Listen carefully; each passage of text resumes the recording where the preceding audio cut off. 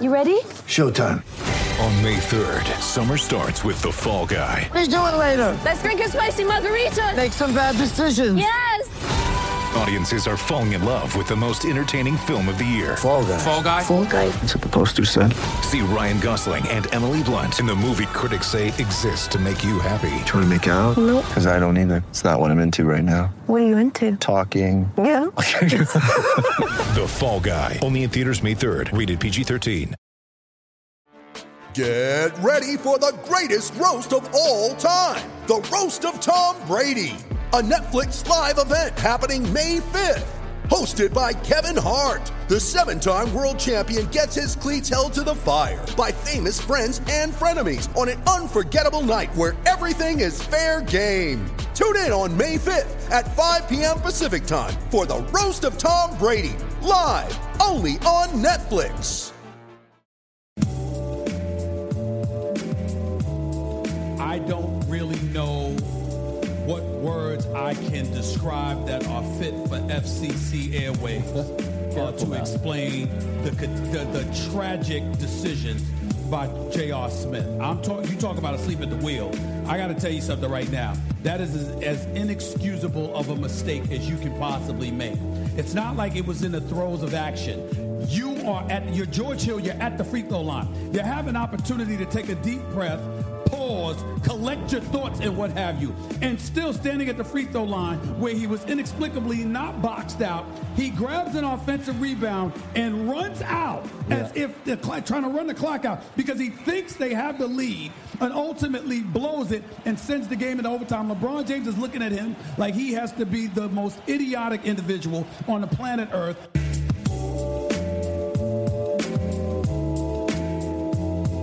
Two very important questions out of Finals Game 1, which, as you know by now, the Celtics were not a part of. First, who took more bullets from what J.R. Smith did in the final seconds of Game 1 of the NBA Finals? George Hill missing the possibly game-winning free throw off of a sensational pass by LeBron? Or was it Kevin Durant who stood there, much as he did the rest of the night, and watched as J.R. Smith snatched the rebound right over him and then proceeded a 2K sprint to the half-court line in a recreation of the Aaron Baines Al Horford incident where LeBron's pointing J.R. Smith toward the rim as he's running toward the other rim at full speed, taking the game with him. It all culminated in one of the most insane Twitter nights you'll ever see. See, Twitter just seems to want to top itself at every turn. NBA Twitter, that is. Because as we still deal with the fallout of the Brian Colangelo fiasco in Philadelphia that, as Woj is reporting, could end up in his firing within the next day or two, we get J.R. Smith, which against all odds, his NBA playoff gaffe that we'll remember most involves him not shooting rather than shooting. The odds had to be plus 1,000 on that one. I don't know how LeBron didn't take his head off in that moment, but for all of you Cavaliers apologists indicating that this might be LeBron's worst team ever, I see what you're saying now. Because those early Cavs teams were marked by neutral lack of performance. These Cavs seem to go negative at every turn, and then in the final moments you get Tristan Thompson and Kevin Love possibly making suspension-worthy moves that were so unnecessary at that point of the game. Overtime was unnecessary to begin with, but George Hill and J.R. Smith did their thing. See, I didn't even get into Hill too much as he missed a vital free throw, and he is going to be forever grateful of Smith for that one, I'd imagine. Unbelievable. The fallout over Colangelo continues. Is it him? Is it his wife? Either way, probably results in his demise in Philadelphia, which I still wonder, does that turn out for the better for them or the worse? It depends on who his replacement is, of course, but with LeBron rumors circulating around the 76ers, I wonder if this week, as funny as it is now, opens the door to James in Philadelphia. J.R. Smith might have definitively knocked James out of Cleveland. If they can't get it together again in this series and this becomes such a tumultuous moment in what, at least for Game 1, looked like it could have been a way better series than imaginable, LeBron might be packing his bags right now faster than he walked out of that press conference after that reporter asked him some of the dumbest questions you'll hear in a presser. What was going through Smith's mind? Sorry, that's on the list of do not ask questions, along with talk about, which isn't a question, so it's an exception on the list, among other questions that don't pop into my mind immediately, but that is up there, trying to put yourself in another person's mind. And he wasn't the only one who asked that. They were asking the Warriors that too. Anyway, biggest upset of the night, the fact that Smith butchered the game by not shooting, or the fact that he overshadowed a Kanye West album release. That had to be greater odds than what he actually did on the court. Kanye streamed down for 2 hours, and there was a slight peep about it. This is an artist who controlled social media for a week, and J.R. Smith outdid him on this night. Maybe Kanye thought, like many of us, that this was going to be a sweep. I'm Bobby Manning. This is the Celtics Blog Podcast, and we haven't even mentioned the Celtics yet because it's the off-season now. June 1st. Today, CelticsBlog.com features an update on Gordon Hayward, who had surgery today and now has a timeline for returning to basketball activities. Aaron Baines had his broken nose fixed as well, if you're interested, which his son did not help him with by karate kicking him in the face in the aftermath of his broken nose in Game 6. Other news and notes up there as well. Keith Smith primes you for the offseason. It's all worth checking out as we check in with our buddy Sam Sheehan, staff writer for Celtics Blog, and someone who is chomping at the bit to talk about Brian Colangelo. Oh my God. I almost feel like it has to be like a family member, right? Like, no one's that stupid. Right? The worst part about it, I 100% think it's him, but I feel like they're going to construct some sort of excuse to try to get themselves out of it. Because what are they going to... If it's true and he did it, there's no way he can come back as GM. There's no way. Somebody's getting fired one way or another. Like, there's no way no one gets fired out of this, which, sucks. But also, I don't feel like it would be one thing if it was just the weird, embarrassing stuff, but there was real medical that got leaked, and that's so whack. So whatever. I just can't believe it. This is where it went. But it was a nice distraction from the horrific Game 7. I can't believe I stayed up till 5 a.m.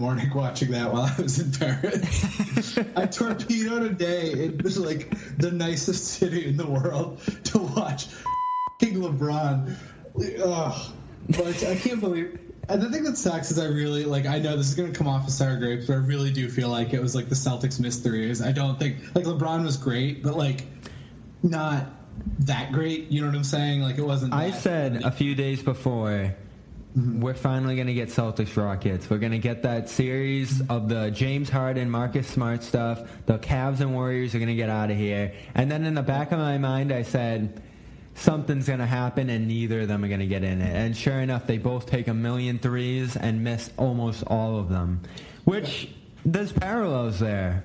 The other teams kind of toyed with them. There was more pressure on fewer producers on both teams. And then I think both sides wore out completely to the point where if you're jacking threes like that, that's tiring.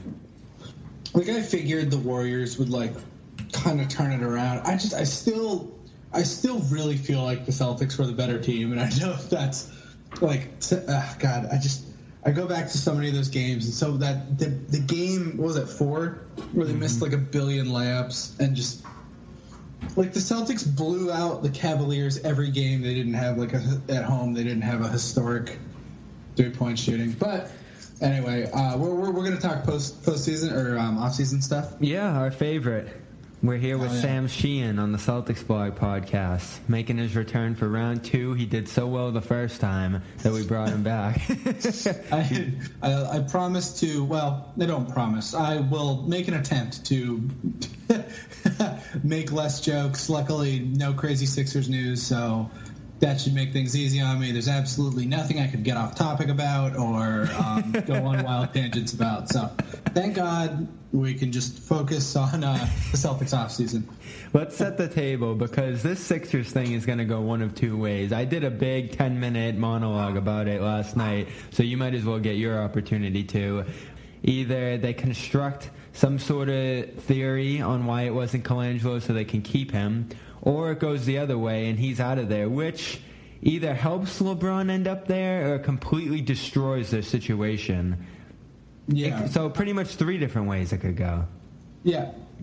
I feel like if you're the Sixers coaching staff and the ownership at large, this would be almost a little bit of a get out of jail free card for them, because I'm kind of the opinion, I'm in the Spooky Mulder camp, that the Colangelos were installed as sort of a compromise between the league, because the process was kind of Medicaid fraud on a grand level, where they were the Sixers were not fielding a competitive team. That's what the grift here was, is that they weren't fielding a competitive team, and that's the NBA's business at the end of the day. Everyone's got to at least try to field a competitive team so the games aren't awful that the fans are paying to watch.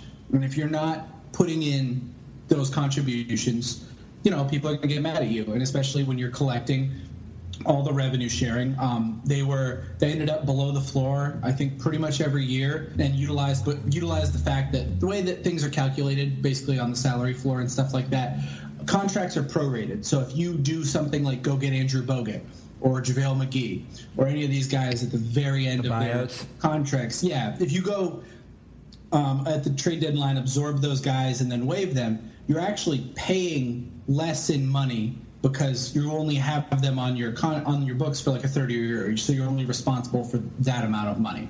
So they actually were technically paying below the floor each of the years. So it was just like a bottom line. The ownership wasn't paying anything. They were collecting all the tax salary revenue. They weren't fielding a competitive team, and they were getting all the top draft picks. And that's where the ire for the process comes from. It's not that Sam Hinkie outsmarted everyone. It's that no one did this because it's wrong. It isn't purely competitive the way like European soccer is. The NBA is franchised. You're all paying in. That's the bottom line. I'm certainly not going to shed any tears for billionaire owners, but that's why this was a big thing for them. That's why the league stepped in, and that's why I think Jerry Colangelo ultimately ended up being the Sixers GM, and why Sam Hinkie had to step down, because somebody needed to be a fall guy. They needed to change this. The Sixers ownership, it was a great deal for them. They paid no money, got a great team, and they just fired Sam Hinkie, and in came Colangelo. And Colangelo was kind of the price they had to pay, where you are the guy who, you're the guy that they're bringing in to kind of appease the rest of the ownership. But now with this insane, weird... What was your favorite tweet? He was just going on rants about SJWs and stuff. It's crazy how much it looks like every Twitter egg that's ever yelled at me about. It does raise suspicions of what other burner accounts are out there, and we can only guess. It's like makes me think like, has Jay Larranaga ever told me to like stick to sports in the Burner? I don't know. Like maybe, but probably not. Jay's a good guy, but it's a good one. And Colangelo is going to be the fall guy ultimately for this. Everyone's going to get their F's together and tie up these accounts that are probably running rampant everywhere. And unfortunately, or fortunately in our case, I'd say, he's going to be the fall guy for it. There might be a way that they're able to construct some sort of excuse to get out of this, but I just don't see it. I think he is ultimately going to end getting out of there. And I wonder if that's for the better of Boston or for the better of Philadelphia, because this Brian Colangelo actually has not been the greatest GM for them. Markelle Fultz, the guy he's complaining about in the burner account, is a direct move that he made. And that has not set them in the right direction. They're going to be in the running for LeBron this summer. And a theory I heard, Colangelo out, David Griffin in. I think it'd be kind of a best case for the Sixers. I don't think Brian Colangelo has necessarily done a bad job. I think paying J.J. Redick all that money on a one-year contract was pretty smart. I think getting Bellinelli, some of these short-term... Getting Amir. He's kept their flexibility and helped them. I don't think he's done necessarily a bad job. I don't think that Fultz trade, at least to me, I've taken in probably the biggest L of all time on the Jason Tatum thing. But I certainly didn't think it was a horrible trade for the Sixers, and it honestly still might not be that bad in all for them if for whatever reason the Kings end up getting the number one pick. Suddenly the Celtics are left with a Sixers pick that could be 27th. 28th, next year in like a worst case scenario. So there are ways that trade doesn't look as bad, probably not. But, I think the long story short here is that the Sixers kind of are this weird thing allows them to sort of get out of their pact with the NBA, where the NBA kind of authoritarianly installed their own GM to watch over things. And now, Brett Brown luckily just got that 3-year deal for him. He just kind of gets to sit back and let this thing play out. He gets to delete his burner accounts. Yeah. And the thing is, if he types the way he speaks, it's going to be very easy to figure out a Brett Brown. The funniest thing about the Colangelo accounts is that even though all of them were in his own voice and clearly coming from the perspective of someone within the organization when you look at them, they had like these mistyped spellings in there and like weird grammar points as if he was trying to like dust up his tracks as he ran forward. It was very odd. I just think when you post, you like become the troll. I mean, I misspell things on Twitter a lot. That's just where you are. You get that energy deep inside you, and everything posts. I mean, he transformed into Eric Jr. He really did become Eric Jr. in that moment. I don't know. I mean, the shirt collar thing is like the funniest thing that I've ever. Did you see that one? Yeah. Where somebody was making fun of his shirt collars. It's not weird. He was also talking about how often Joel Embiid goes shirtless, and the funniest thing was the fallout of Embiid completely liking every single tweet Eric Jr. had ever made, and then on top of that, the Woj saga, where Woj is coming out saying Colangelo says he didn't do it. It's incredible. It's incredible. I wouldn't be surprised if it was like one of like Brian's like family, like immediate family members or something trying to defend him. It would be one of the funniest things to ever happen in the NBA if it's actually Brian Colangelo. And if it is Brian Colangelo, he absolutely deserves to be fired. Because, just the thing. Brian can't win with those cats. Yeah, it's like it's just like a very. I don't know what I would be like as a GM, but you can't mess around with like people's medical records and stuff like that, so. How do you think Durant's feeling today? I mean, in some ways vindicated, but I think in other ways, did he pave the path? Was this the Durant? I wonder. It is very funny that this could happen in a post-Durant burner world. Like everyone saw how dunked on he got for that, but still went for it. It is so. What's so funny about the burners is that people feel the need to defend themselves with it. I don't know. I find that funny. In the third person. Right. As someone who doesn't have any alternate Twitter accounts of any kind, I can say right now on the podcast, if it ever comes out that I have any different Twitter accounts, maybe satire or otherwise, that that would just be so embarrassing for me, and everyone should absolutely make fun of me for it. But that'll never happen because I was going to ask, are you the most likely Celtics blog writer to have a burner account? Can we give you that superlative? I would say I would say that's probably pretty safe. Though I wouldn't sleep on doxing. I wouldn't sleep on doxing. Bobby Manning for Hims. One of the biggest fears as a Celtics fan is blowing a 3-2 lead to LeBron James, as they have now done twice in the last 6 seasons. Second of which should be your hair, because I know many of you are men listening to this show. No respect to the ladies out there, but the only statistic I know off the top of my head right now is that 66% of men lose their hair by age 35, and that is scary. Not quite as scary as a LeBron Garden playoff game, but it's up there. And you gotta be proactive. You gotta get ahead of the game. And Hims is the way to do it. 4hims.com is your one-stop shop for hair loss, skincare, and men's wellness products. They have the well-known generic equivalents to the name brand prescriptions that help you keep your hair. There's no waiting room, awkward doctor visits, or anything of the sort. It's easy. You answer a few quick questions and it is to your door. Doesn't get any easier than that. So our Celtics blog listeners are going to get a free trial month of Hims for $5. All you have to do is go to 4hims.com/CB as in Celtics blog. FORHIMS.com/CB. Go check it out. Don't forget CB.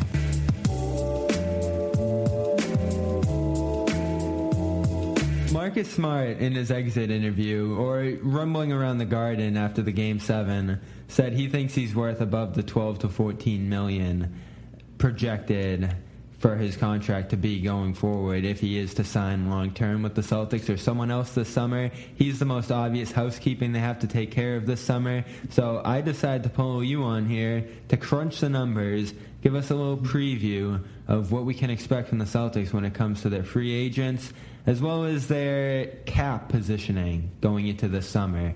We don't have the cap numbers. I'm sure we have a sort of idea of where they're going to be.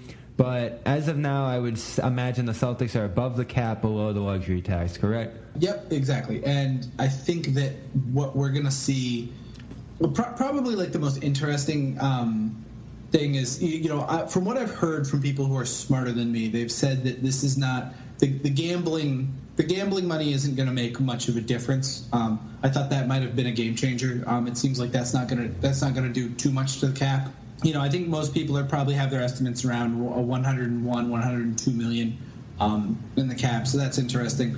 The Celtics face something interesting. Not getting the Lakers pick, they suddenly have an option where, or not have the option. It makes a path a little bit clearer to stay below the luxury tax this year coming. I know that a lot of fans out there are going to hear me say, well, why would you stay below the tax when you have a team that was one win away from the finals without 2 All-Stars? Like, that's insane. You've got to spend all this money. You got to spend the money right now. Let's spend the money, keep the team together, run it back. Let's go, win a title. And, that very well might happen. But the reason that this is a problem is the Celtics are going to face serious luxury tax issues 3 to 4 years down the line. And that's why that gambling money becomes important, because if you see another spike in 3 to 4 years, that makes that smart money down the line project a little better, correct? Correct. VR innovations or something like that might come up, if that takes off and suddenly you got people, that's suddenly another contract that some the 2K league. Yeah, well, some like PlayStation picks up to stream with their VR headset or Samsung or something. That would be a whole nother big contract that would, make a sizable difference. But you don't. That's really, even in like the best case scenarios, it really doesn't. I don't think it's going to move the. It's not going to move the line like the 20 million we saw in 2016. It's probably going to be more like 2 million, 3 million, maybe 5 million at the most. So when I look at the Smart contract right now, I do think the back end of it is a bigger concern than the front end of it, because 12 to 14, 15, 16 million dollars next year bumps you above the tax probably. But then down the line with other contracts that they're going to have to negotiate between Irving, possibly Rozier, and then Jaylen Brown the next year, that gets you way above the tax. Yeah, I mean that's the big thing. The big problem, so to speak, is that Kyrie Irving is wildly underpaid right now because he signed his contract before the cap spike. Not only that, he signed it while he was still in the 0 to 6 year experience bracket, which means he's getting paid only 25% of the salary cap, or what it was when he signed his contract, with the requisite 6% raises. So he's only getting paid $20 million next year, a little bit more. You compare that to Gordon Hayward's $30 million. That's a big difference. That $10 million. He's has an opt-out in 2019. He's almost definitely going to take because he's just going to get so much more money on this new cap and where his experience bucket is.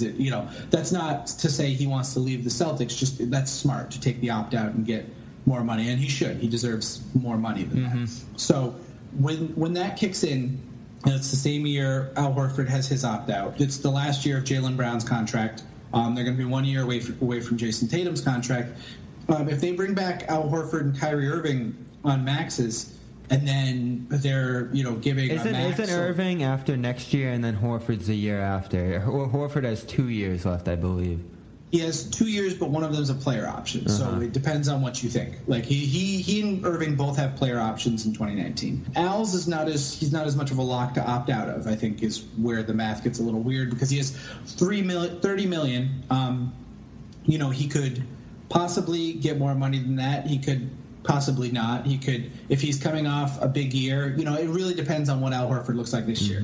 I think if Al Horford had the player option for this year, he'd opt out because he's been unreal. He was unreal this year, and he could get a max for even in his age right now. But we got to kind of remember, even as it seems like Al Horford is, kind of older, KG was pretty old when he came to the Celtics, and he's still, he was in his, early 30s when he came to the Celtics, and he had a lot of good years here on the Celtics. He did get hurt, but he was effective for almost a half decade beyond when he first came here. So Al Horford is another moving piece. The bottom line here is that the Celtics are going to be into the tax definitely for this foreseeable future beyond this thing. The repeater tax was specifically designed to make super teams like the Celtics are going to have impossible to hold together. Yep. So this is, why it's important for the Celtics to stay below the tax next year is because it saves them a year of being in the repeater tax later on down the line. Once you're in the tax for 3 out of 4 years,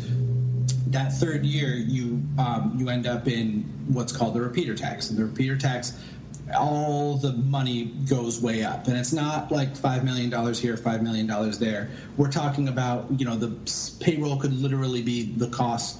As Ryan Bernardoni put it in his Celtics Hub piece, it could literally be the cost of the franchise, like what Wick and the guys paid for the Celtics when they bought it. So it is an extreme amount of money. And something as simple as spending $3 million less this year and staying below the tax could be a difference of, as large as $20 million. So how's that into the smart negotiations, you believe? I think that what that means is that they've got to kind of be smart, no pun intended, about what they're going to do with Marcus. His qualifying offer is going to be, his cap hold is going to be about $13 million. He's going to have, there's a chance he could take the qualifying offer. That wouldn't be the end of the world. Basically, if the Celtics do pay him right around what his cap hold is, or $12 million, $13 million, something like that, they are floating right around the tax line. They're probably about $2 million under the tax line, something like that. That doesn't account for Aaron Baines. That doesn't account for Shane Larkin, and that doesn't account for Greg Monroe. So Aaron Baines is obviously kind of the standout there. You probably want to bring back Aaron Baines. So when it comes to Baines, you said he's capable of coming back non-bird rights about $5 million, right? Yeah, like about $5.6 million. Now, could he come back on the regular mid-level exception, which is 8? He could. There's some interesting thoughts on that. So there's some more arcane cap stuff here where if you do use the full mid-level exception, you hard cap yourself at the apron, which is about $5 million over the tax line. Ryan, in his roster reload, if you don't, check that out that's a really good piece. Ryan Bernardoni, if you go on his Twitter, he lays out some of this stuff. But the most important, what he believes, I'm not sure I necessarily agree, is that, they want to stay flexible and they wouldn't hard cap themselves like that under any circumstances. Yep. Because if trade does come up for Anthony Davis or Kawhi Leonard or one of these guys, and you do need to go over the apron to get one of those guys, in an extreme situation like that, you want to have the flexibility to do so. So in a hard cap scenario, you can't do that trade flexibility where you're a few million off each way. Yeah, I mean, you absolutely cannot go over that hard cap line. So, even if you have you can have contracts within a certain amount and send them matching contracts back. But if it's more than that $5 million, you don't want that to be the reason that you weren't able to do the thing because you overspent on. So that makes it unlikely Baines comes back on the 8. It's going to be the 5. I would say it's more likely he comes back on the 5. There's also what's called the taxpayer mid-level exception, which does not hard cap you. That's a whole nother thing. It would give the Celtics. It'd be cool if the Celtics could preserve their taxpayer mid-level or their mid-level exception. If they could get Baines back on that 5.6 non-bird rights, that would give them another tool for signing players. There's other things like trading Marcus Morris. Like, where does Marcus Morris fit in once Gordon Hayward is back? That's only $5 million or so, though, which in the long run doesn't change too much relative to his value of the team. We're splitting hairs here, though. Do you think the market is going to be there for Smart to get what he's looking for, especially when there's other top dogs out there? I really don't think so. I really, really don't think so. I don't know. Teams have been stupid before, but looking around the landscape, it's tight out there. It's real tight out there for some of these guys. Someone like J.J. Redick might be up a tree. You know what I'm saying? And he's, I think considered for more teams, he's more easy to fit in than Marcus Smart. Mm-hmm. It's hard. Marcus Smart is perfect where he is on the Celtics as a 6-man hyperglue guy, do everything, chaos Smurf. Yeah. He can't really be your lead guard. I mean, we've all watched Marcus for 4 years now. We know what he is and what he isn't. He is not. He needs to be guarded as a shooter, no matter how bad he is. He's made himself into a shooter that needs to be guarded. He can't. It's not like Tony Allen. I think some of the national guys, say that, you just don't guard Smart. That doesn't work. We saw in his absence this year how vital a piece to the defense he was. They slipped off substantially after the LA picture incident that Danny Ainge was joking about in the exit interviews very cleverly. That was good, a clever big picture. That was good. Other than the big picture in his bathroom in L.A., it was a pretty good year. Any other guys need surgery? Are they all healthy? Do they make it out? Or is there anybody that's going to need something fixed? I think that I can't think of any.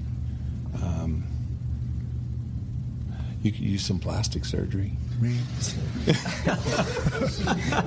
It's going to be, so do you think there's the qualifying offer is the best case solution, or not best case? I think best case is a fair deal for both sides, because then he goes in unrestricted free agency next year and you probably lose him in that case.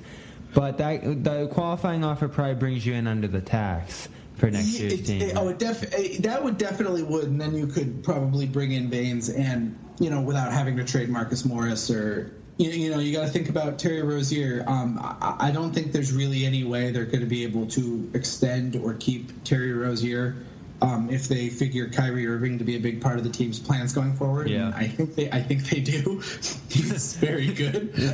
So I know I love Terry, but we're talking about Kyrie Irving, who could be one of the top 10 players in the NBA when he's on. So I really think that you can't. There's not really a way for the Celtics to, play. There's a chance they trade him around the trade deadline. I don't know what kind of market there will be for him, particularly after Game 7, when that's the most recent thing on everyone's minds with regards to him. And I don't know. I'm not sure he is as versatile as Marcus is. You know what I'm saying? He kind of needs the ball a little bit more.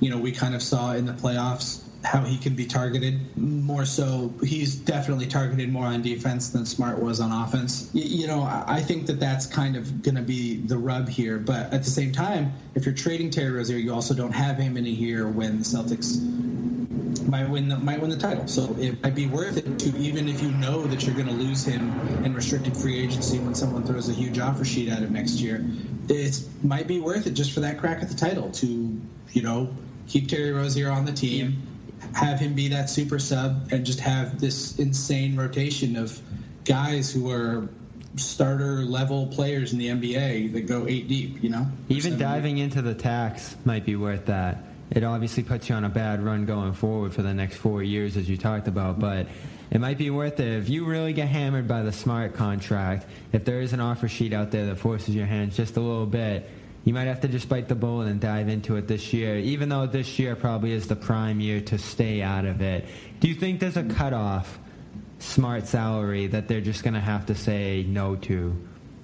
I would be surprised if they matched anything $14 million or over. I would be shocked if any team gave it to him. Not only offer sheets, getting players in restricted free agency is, it's tough. Yeah. Outside of 2016, it hasn't really happened that often, and that's why we saw guys like Greg Monroe and Nerlens Noel take the qualifying offer, because the market's not really there a lot of years when you're trying to go get guys, and you're tying up money for 2 days on a guy you don't know if you're going to get. Like, why would you throw all this money at Marcus Smart when there's an unrestricted free agent over here who you can negotiate and make sure that you're going to get him and know exactly what's going on, and then you haven't wasted those 2 days in free agency. It ties up your cap for multiple days, and the teams with cap space are going to be moving fast. You look at Philly, Los Angeles, they're going to be moving at the big players in free agency, and it's not worth it to tie up their cap space. So it really is far and few between the teams that can offer from not only a fit perspective, but money perspective too, which works to Boston's benefit.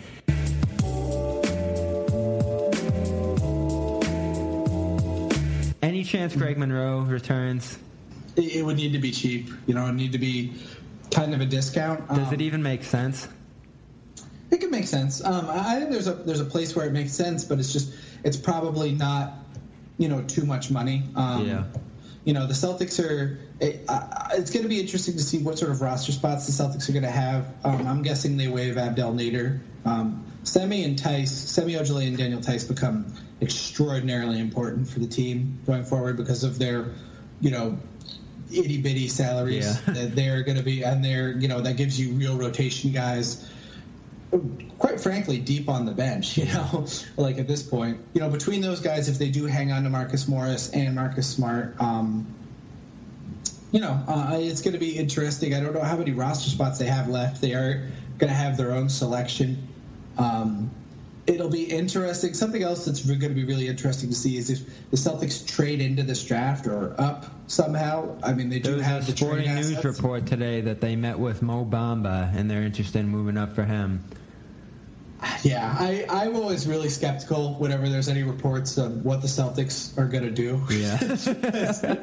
It always seems like it's behind on what the move was a week or two ago.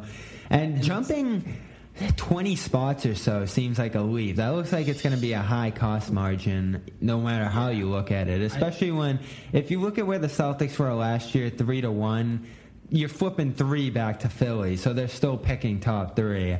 In this case, you're selling whatever team you're trading with in the top 10 on picking next year in the top 10, which is a much harder sell. Bamba would need to slide a lot. I've kind of really warmed up to Mo Bamba. When I saw Jaylen Brown, when people said that he interviews like Jaylen Brown, that like just I turned into the Vince McMahon gif of him looking like all excited about everything. That was me when I heard those comparisons, and he's just his measurables are absolutely wild, and you see the 3-point shooting and just the Rudy Gobert length, and it's tantalizing. And it would solidify the best defense ever, maybe, if he fulfills his potential. And it's just, I just can't see that. Even in the draft that's loaded as this, well, that puts you into the tax automatically, too, at like a $6-7 million draft slot salary. Exactly. So it is kind of a pipe dream in that perspective. There is one other move, though, that they could look at this summer, and that is that mid-level exception for $8 million. I feel like that's a big spike from last year. Aaron Baines came in at like 5 or 6, right? Last year on the mid-level. He was receiving what's called the room mid-level exception. So that's cap's insane. Yeah, it's crazy. Yeah. The room mid-level is basically for like if you have cap space and then use up all your cap space in that same off season, that's what you have left over. And it's smaller. It's closer to the taxpayer mid-level exception and the biannual exception to anything. So he's coming off of that. The full mid-level exception is much bigger, $8 million. I will say a lot of the worst contracts in the NBA have been signed using the mid-level exception. Do you think they're going to use it? I would be really surprised if they used it. If they used more than the taxpayer mid-level on a guy that was not extraordinary, I would be shocked. You look at the team, and the obvious thing that the team needs is a big. And there's a lot of bigs. The market is saturated with bigs. The bad thing about there's obviously a lot of bad things about losing Aaron Baines. Suddenly this ability to shoot threes and just what an impact he makes defensively. Losing him would be a big blow. But then on the other side of the coin, the Celtics will probably be able to get a pretty good big man for not much money next year. Guys like Dwayne Dedmon are out there. Yeah. I wonder about Julius Randle as he gets lost in that LA shuffle. Yeah, he's another one. Like Julius Randle. They might need to renounce their rights to Julius Randle if the Lakers hit on two of them, and he might be out there. He might be someone.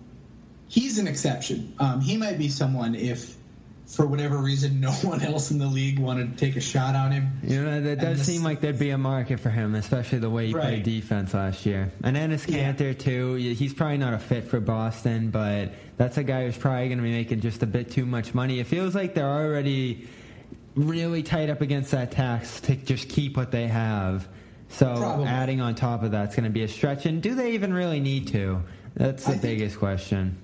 I honestly I kind of agree with my own looking at the tax. It's going to be interesting to see what our own cap guru Keith Smith. I always like making my own judgments and then seeing what the other cap guys have to say. Like I was going to say coming into this, who would win in a cap war? You're a Keith. It's going to be absolutely. Keith, right? Keith would body me. I would be.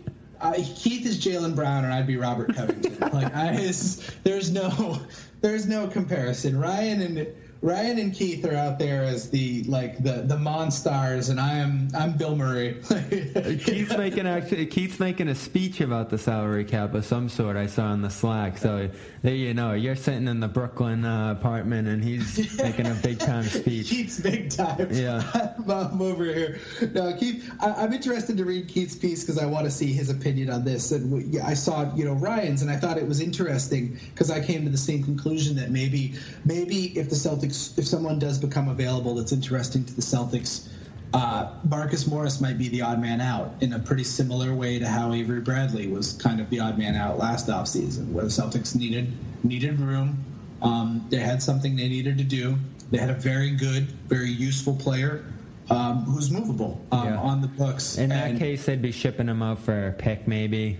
A pick and probably a lighter contract or someone they could waive. Mm-hmm. That's an interesting move, and it kills me to say it because the Flask Dad is one of my, as Hubert Brooks calls him, is one of my favorite players. He was just so much fun. I can't believe you missed out on the weird Celtics Twitter edition of the Celtics Blog podcast when we did it with Jan Packard a few weeks ago. That would have been right up your alley. Yeah, I was classic. I was missing out on it, but I can't believe that he. I can't believe how much I fell in love with Marcus Morris. I was really, really mean to him early in his Celtics tenure, and I really came around on him to the point where I'm forgiving him for laying an egg in these playoff games because he's just screaming at Tristan Thompson. We forgot one person here. Poor Shane Larkin. Had such a great year, comeback season, definitely found himself a slot in the NBA again, and then just when they probably need him for a few spot minutes in the East Finals, he's just completely unable to play because of a shoulder injury. Any chance he's back? I would doubt it. Shane's probably showed enough in Boston to play himself into, a decent, $3 million contract, $4 million contract somewhere, which is going to be too rich for the Celtics blood. But, a good backup point guard, your third, low end second, high end third backup point guard money, and someone's going to give Shane Larkin some money. So that worked out great for the Celtics, who continue to add him to the jewel of rehabilitating guys. Yeah. Who are like Gerald Green, Evan Turner. You know what I'm saying? These guys who come play for the Celtics, look great, and are able to go out. Maybe that's who you look out for this summer. Another minimum guy who they try to rehabilitate. It doesn't pop into my head immediately, but that is definitely something you look for this summer. Two other guys, actually, Kadeem Allen and Jabari Bird. The hot topic going into the playoffs is whether Jabari Bird could hop onto the real roster. Is that still a question going into this summer, or are they both more likely to stay on those two-way deals? I wouldn't be surprised if Jabari did. They'd need to re-sign him to a two-way deal. I think his two-way deal is up. Are those just 1 year? I think Kadeem's is 2. I think Jabari Bird just signed a 1-year one. So I think Kadeem Allen is still going to be on his 2-year deal. I'm not 100% on that, but I'm like 80% sure that's correct. Jabari Bird, I'm pretty sure, will be a free agent. I think the Celtics will probably try and bring him up to the main roster and give him a real NBA deal. That would be a good, cheap option for them. They know what they have in him. It'll depend on who's out there for free agents and who they draft, but if they have need at the wing guard position and they need a 15th, guy, 14th guy, Jabari really showed something. So I throughout the year. So I would be, and the Celtics have kind of rewarded guys for that in the past. You've seen what Abdel Nader, just by kind of hanging around the margins in the past few years, he got his make good contract, the last year. So I wouldn't be surprised to see that. Same deal next year, two-way players per roster.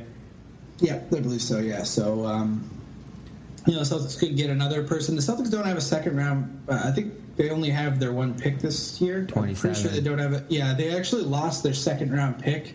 They sent out one of those top 55 protected picks that was supposed to be nothing, but then the Celtics were too good. So they actually fell into the outside of that protection.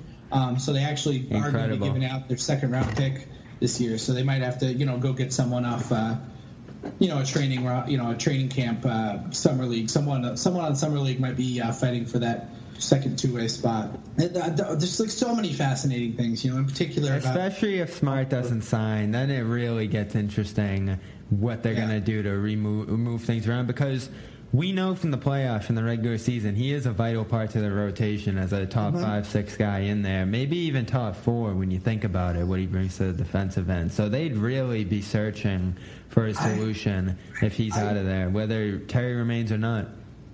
I may end up with egg on my face about this, but I'm so confident.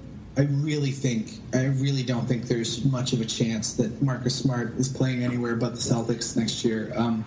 Whether that's him taking the qualifying offer, because the only way he would be totally off the roster is because of another team offered him money that the Celtics weren't willing to pay, and I can't see that in this cap scenario. And someone goes absolutely insane or really has a vendetta against the Celtics, which I guess is not that crazy. You'd have to really hurt your team. Like Marcus Smart is such a specific player who fits. He would be not good in so many different scenarios. Philly's going to bring it full circle and just try to sink their own ship to spite the Celtics.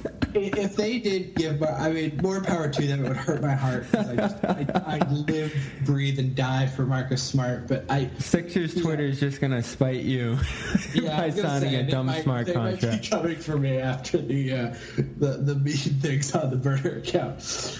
But I really think that I really I would be shocked and absolutely floored if Marcus Smart was anywhere but the Celtics next year. The only my thing that I pitched is, even if you can't come to, even if Marcus Smart thinks he deserves more than that, what you could do is you could give Marcus, a huge, you could give him like a $12 million, $11 million contract that's short, kind of the Amir Johnson, Jonas Jerebko 2 years, a 2-year deal with a second year totally non-guaranteed. It makes sense for Marcus because he could get, he could. Even if the Celtics don't pick up that option, then he's an unrestricted free agent. You can make a lot more money as an unrestricted free agent. The qualifying offer route does that too. It does do that, but he would get a lot more money if he took a $12 million in that first year from the Celtics. I think his qualifying offers something around 6, 7. So if you give him 2 $12 million deals, you're still making pretty good money, even if the Celtics do pick up your guarantee on that second one. And that lines up all of the Celtics point guard things in one neat row where, if disaster strikes and for whatever reason Kyrie Irving decides he doesn't want to play for the Celtics anymore and wants to leave the money on the table to go somewhere else, you can bring back Marcus and Terry, both. You'd have all those free agency decisions right in the same year, which would be nice. So, there's benefits to that. That was one thing I was pitching going in. I doubt it works out like that, but it's just something that makes sense to me. Something else that's been brought up is what they're going to do with Yabu's. It's not a given that they actually exercise Yabu's rookie option for next year, which is a shame. But what a sad turn of events. It would be extremely sad. It would really bum me out. But they need every dollar they can get, and someone's out of here. At least one person is out of here. And I mean, Tice also will be a restricted free agent that year and will almost certainly have played himself out of the Celtics price range by that point. Marcus Morris's contract will be up. Terry might be gone. So the Celtics might have roster spots by that point, but... Oh, so we're talking 2 years down the line with that Yabu situation. With the Yabu contract. Well, because if they would pick up the rookie... Because this summer, or this late summer, they would have to make a decision on his contract next year is how it works. So that's Sam Sheehan, everybody. Wrapping up the season. Free agency starts July 1st. But first, we're going to watch some finals fun and get these jokes off about the 76ers. You can follow him at Sam Sheehan, read him at CelticsBlog.com. We'll talk to you soon, Sam. All right. Thanks, Bobby. Appreciate it.